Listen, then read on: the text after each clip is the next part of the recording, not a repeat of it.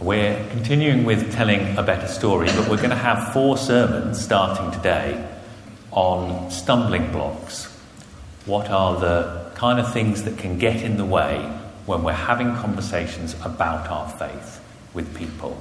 And today's stumbling block we're talking about is the Bible. We're talking today about trusting Scripture. And there are lots of possible objections that people can raise to being able to trust Scripture. And so today we're going to look at 5 in particular. And they're 5 common objections, obviously. So the first one is that the evidence for the authority of the Bible is contained within the Bible itself. And people might say that that is circular reasoning. Then we're going to move on and look at the idea that the Bible has contradictions and inconsistencies. We're going to talk a little bit about violence in the Bible and how off-putting that can be for people. Then I'm going to move on and discuss that people will say the Bible has been disproved by science. And finally, this idea that you may have heard that the Bible was written by primitive people in a different era, and so it's not relevant for us today. Okay, so our purpose today is to be equipped for conversations, particularly with non-Christians, about our faith, and looking at these 5 objections so that we can more effectively communicate the power, relevance and wisdom of Scripture. So let's dive right in and look at the authority of the Bible. So in today's reading, as Chris mentioned, Paul is writing to Timothy. So the Apostle Paul is writing to an early Christian missionary, and he reminds him in verses 16 and 17 at the end of the reading, he says, "All Scripture is God-breathed and useful for teaching, rebuking, correcting and training in righteousness, so that the servant of God may be thoroughly equipped for every good work." So Scripture prepares us for life and equips us for ministry. And the Bible says that Scripture is God-breathed, sometimes translated as inspired by God. So God breathes into Scripture so that it can speak to us today. But surely, if Paul was writing towards the end of the 1st century, then when he says the word Scripture, perhaps he's just talking about the Old Testament, the Scripture that the Jews were using at the time. The New Testament, as we know, wasn't fully compiled until around the year 393. But in Paul's first letter to Timothy, chapter 5, verse 18, we find this. It says, "For Scripture says, 'Do not muzzle an ox while it is treading out the grain, and the worker deserves his wages.'" And in that short quotation, there are 2 Scripture quotes. The first is from the book of Deuteronomy in the Old Testament, but the second is from the Gospel of Luke. So it's clear that there's biblical evidence that Scripture means both the Old Testament and the New Testament. So all throughout Scripture, we find verses that attest to the authority of the Bible itself. But that still leaves us with this issue, that's circular reasoning, that the Bible is giving us the evidence for the authority of the Bible. And that would be a problem if the Bible was a single book written by a solitary author, maybe even in one sitting. But it isn't.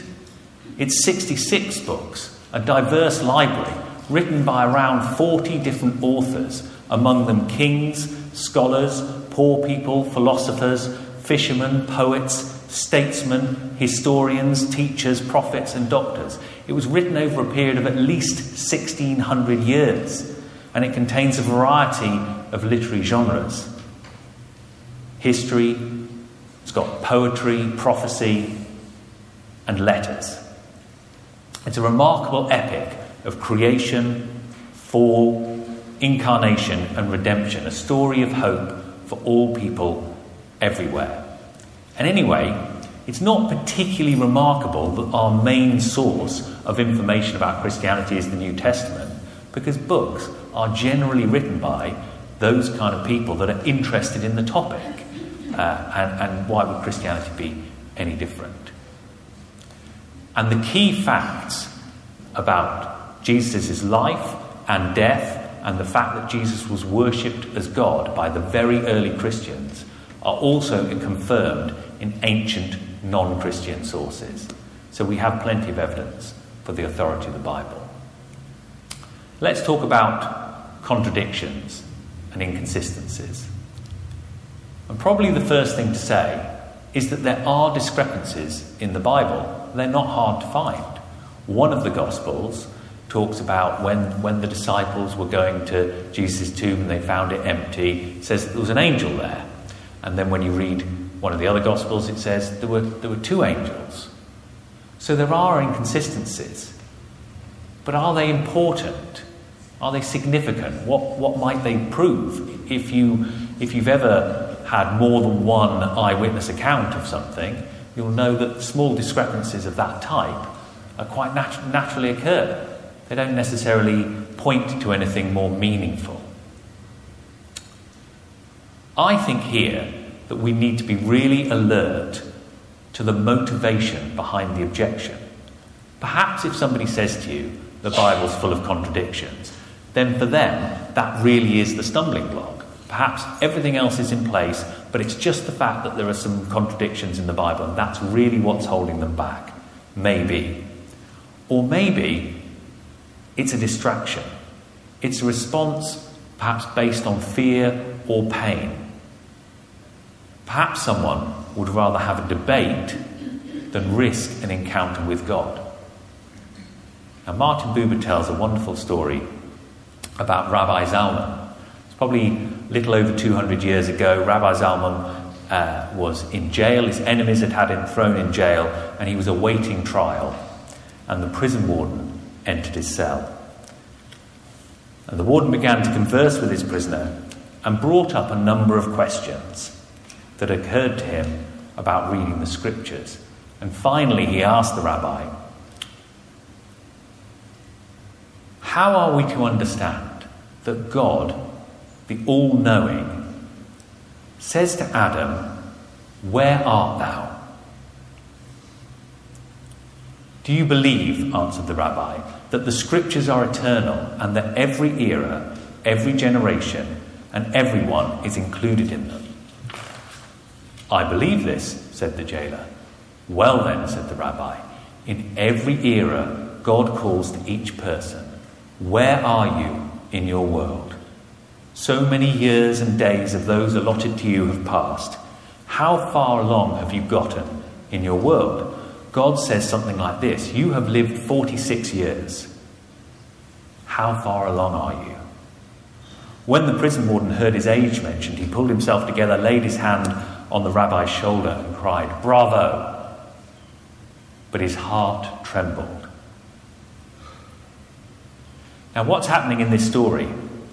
Well, the jailer is trying to catch the rabbi out with a supposed and apparent contradiction in the Bible. God knows everything, so why on earth would he have to ask Adam, "Where are you?" Because he already knows.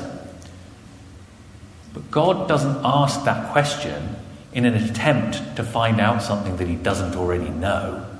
He asks the question deliberately and specifically to provoke a response in the listener. And what does Adam do? He hides. He tries to escape responsibility for his behaviour. Does that sound familiar? Martin Buber says that everyone's heart will tremble when they hear God's question, "Where are you?" And because it's a still, small voice, it's possible to ignore it and to continue hiding. Perhaps we all have systems of hiding. And so, whilst it's entirely possible that people are hung up on contradictions and inconsistencies in the Bible, sometimes, maybe, they're hiding places, a way of avoiding having to render accounts to God. I'm going to turn now and look at violence. And there is plenty of violence in the Old Testament. A lot of that violence is an expression of genuine emotions. For example, when the psalmist cries out to God, "Oh God, kill the wicked," we can understand that. as coming from feeling lost or hurt or angry. The Bible isn't endorsing those sentiments necessarily, but it doesn't shy away from presenting humanity in all its fullness, human life, all the thoughts and feelings and actions, both good and bad, can be found in the Bible. So yes, there is plenty of violence in the Bible. But when people are making this kind of objection, I think that the thing that people find most problematic is the idea that God would ordain violence. And in Deuteronomy and Joshua, we find that God commands the Israelites to wipe out the Canaanites, to destroy them and take over their land. And I think that's very challenging for people to read. And I think it can be particularly difficult to reconcile with the picture of Jesus that we have in the New Testament. And Jesus says, love your enemies, and ultimately goes on to die for our salvation. And it's hard to reconcile those two. Some authors have tried. They've said that the wars against the Canaanites were not ethnically motivated, or that it was really a battle of survival for the Israelites and therefore was kind of the least worst option available. I'm not convinced that any of those explanations get all the way there. I think there are troubling passages for us. And it's clear that the violence that God ordains in the Old Testament is a complex moral issue and resists simple explanations. So what should our response to that be? Well, for me, it should serve as a reminder that we are to enter into a lifelong study of the Bible, individually and collectively. It's a reminder that has always been a rewarding experience. It rewards that deeper investigation. I don't think when we're talking to people that we need to claim to fully understand the Bible in order to hold it in high regard. We can still revere and esteem the Bible without needing to claim that we understand every word of it. We can enter into dialogue with non-Christians, therefore, with humility and confidence. Humility because now we see as in a glass darkly, and confidence in the Holy Spirit because in the Gospel of John, Jesus told his disciples, the Holy Spirit, whom the Father will send in my name, will teach you all things and bring to your remembrance all that I have said to you. Now we come to one of the biggest objections. Certainly I think you'd be very lucky if you talk to lots of people about your faith and you never hear somebody say, well, the Bible has been disproved by science. But anyone that says that science has disproved the Bible is committing a category error. The Bible isn't a textbook. No one tries to scientifically disprove Jane Austen or T.S. Eliot, for example. And I happen to hold science in very high regard. I think we're all grateful for vaccines over the last few years and, lots of other achievements throughout the 20th century, widespread use of the aeroplane, the coming of the internet, putting a man on the moon. These are all fabulous achievements. The benefits trickle down to everybody. But people sometimes talk as though science either right now or one day soon is going to have all the answers for everything. Maybe even for the deep human questions about the meaning of life that all of us will ask ourselves sooner or later. I wonder whether that's justifiable, even whether it's unproblematic. One of the discoverers of DNA, a man called Francis Crick, once said this. He said, your joys and your sorrows, your memories and your ambitions, your sense of personal identity and free will, are in fact no more than the behaviour of a vast assembly of nerve cells and associated molecules. Well, I have a test for statements of this kind, and it's this. Can you live as though that were true? Because I can't. Not for a minute. And this thought leads to what it means to know anything, and whether scientific explanations are necessarily always to be preferred. Now, suppose I feel great affection towards my lovely wife, as I do, and I want to convey this state of affairs. Perhaps I could choose a scientific explanation. I could say, darling, my hypothalamus is producing dopamine. There's a chemical imbalance in my brain. I know it's just an evolutionary survival mechanism, a product of random, meaningless adaptation. But it leaves me with the delusion that the poets and the novelists call love. Well, that's my tea in the bin, isn't it? There are certain aspects of life, some of the most important ones, that are known through experience. They cannot be taught. In today's reading, Paul reminds Timothy, you know all about my teaching. Now, the Greek word translated in this passage as know is parakoluthesas. It's the only occasion that it appears in the New Testament. And it means to have closely followed. So Paul hasn't taught Christianity to Timothy as an abstract set of principles or ideas, not sat in a classroom with him. Rather, Timothy is carefully following Paul's example.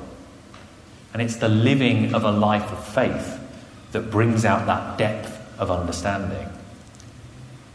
As we look to Jesus as the key to understanding the Bible, as the Holy Spirit guides us and illuminates our understanding, we perceive biblical truths in a way which is largely inaccessible otherwise, through other methods, regardless of how successful they might be in other fields. And then that leaves us with relevance today. The Bible was written, at least most of it, nearly a couple of thousand years ago. Some of it's significantly older than that. And can it possibly be that it's still relevant for us here and now? Well, it's not only in religion that ancient texts are revered. A famous philosopher from the early 20th century called Alfred North Whitehead said that the entire European philosophical tradition could be summed up as footnotes to Plato. And Plato was writing in the 4th century BC. And surely anyway, it would be the height of arrogance for us to suggest that we've got nothing to learn from people from other times or different cultures. But there's another more fundamental point here. If something were to happen out in Lord Street just now and the police arrive, who are they going to be interested in speaking with? With people that are involved? Yes. With people that saw what happened? Absolutely.